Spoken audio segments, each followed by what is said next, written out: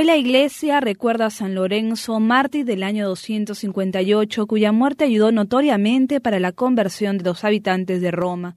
Lorenzo, cuyo nombre significa coronado de laurel, era uno de los 7 hombres más cercanos del Papa Sixto.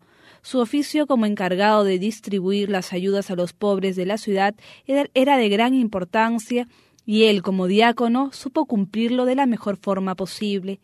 En el año 257 el emperador Valeriano publicó un decreto de persecución en el cual ordenaba que todo el que se declarara cristiano sería condenado a muerte.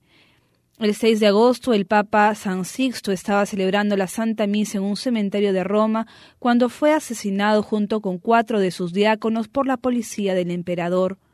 4 días después fue martirizado su diácono San Lorenzo. La tradición romana cuenta que cuando Lorenzo vio que el sumo pontífice era condenado a muerte, dijo: «Padre mío, ¿te vas sin llevarte a tu diácono?» Y San Sixto le respondió: «Hijo mío, dentro de pocos días me seguirás». Lorenzo, viendo que el peligro llegaba, recogió todo el dinero ahorrado y bienes que tenía la iglesia y los vendió, junto con los cálices, copones y candeleros, para distribuir el dinero entre los más necesitados. Por estos días, el alcalde, interesado en conseguir más dinero, le exigió a Lorenzo que le entregara todos los supuestos tesoros que tenían los cristianos. Para su sorpresa, el santo le presentó a algunos pobres y enfermos, diciéndole que esa era realmente la riqueza de la iglesia.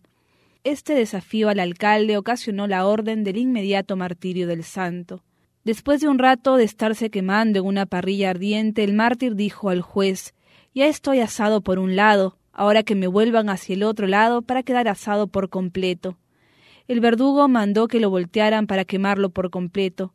Cuando sintió que ya estaba completamente asado, exclamó: «La carne ya está lista, pueden comer», y tranquilamente inició su oración por la conversión de Roma.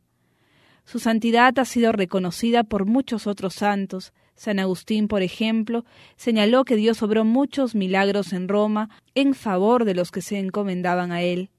Hoy la Basílica de San Lorenzo es la 5ª en importancia en Roma. Pidámosle a San Lorenzo que nos ayude a conservar las virtudes que él también supo vivir, el amor a Dios y la generosidad total a favor de los necesitados, para que podamos nosotros también ser otros Cristos.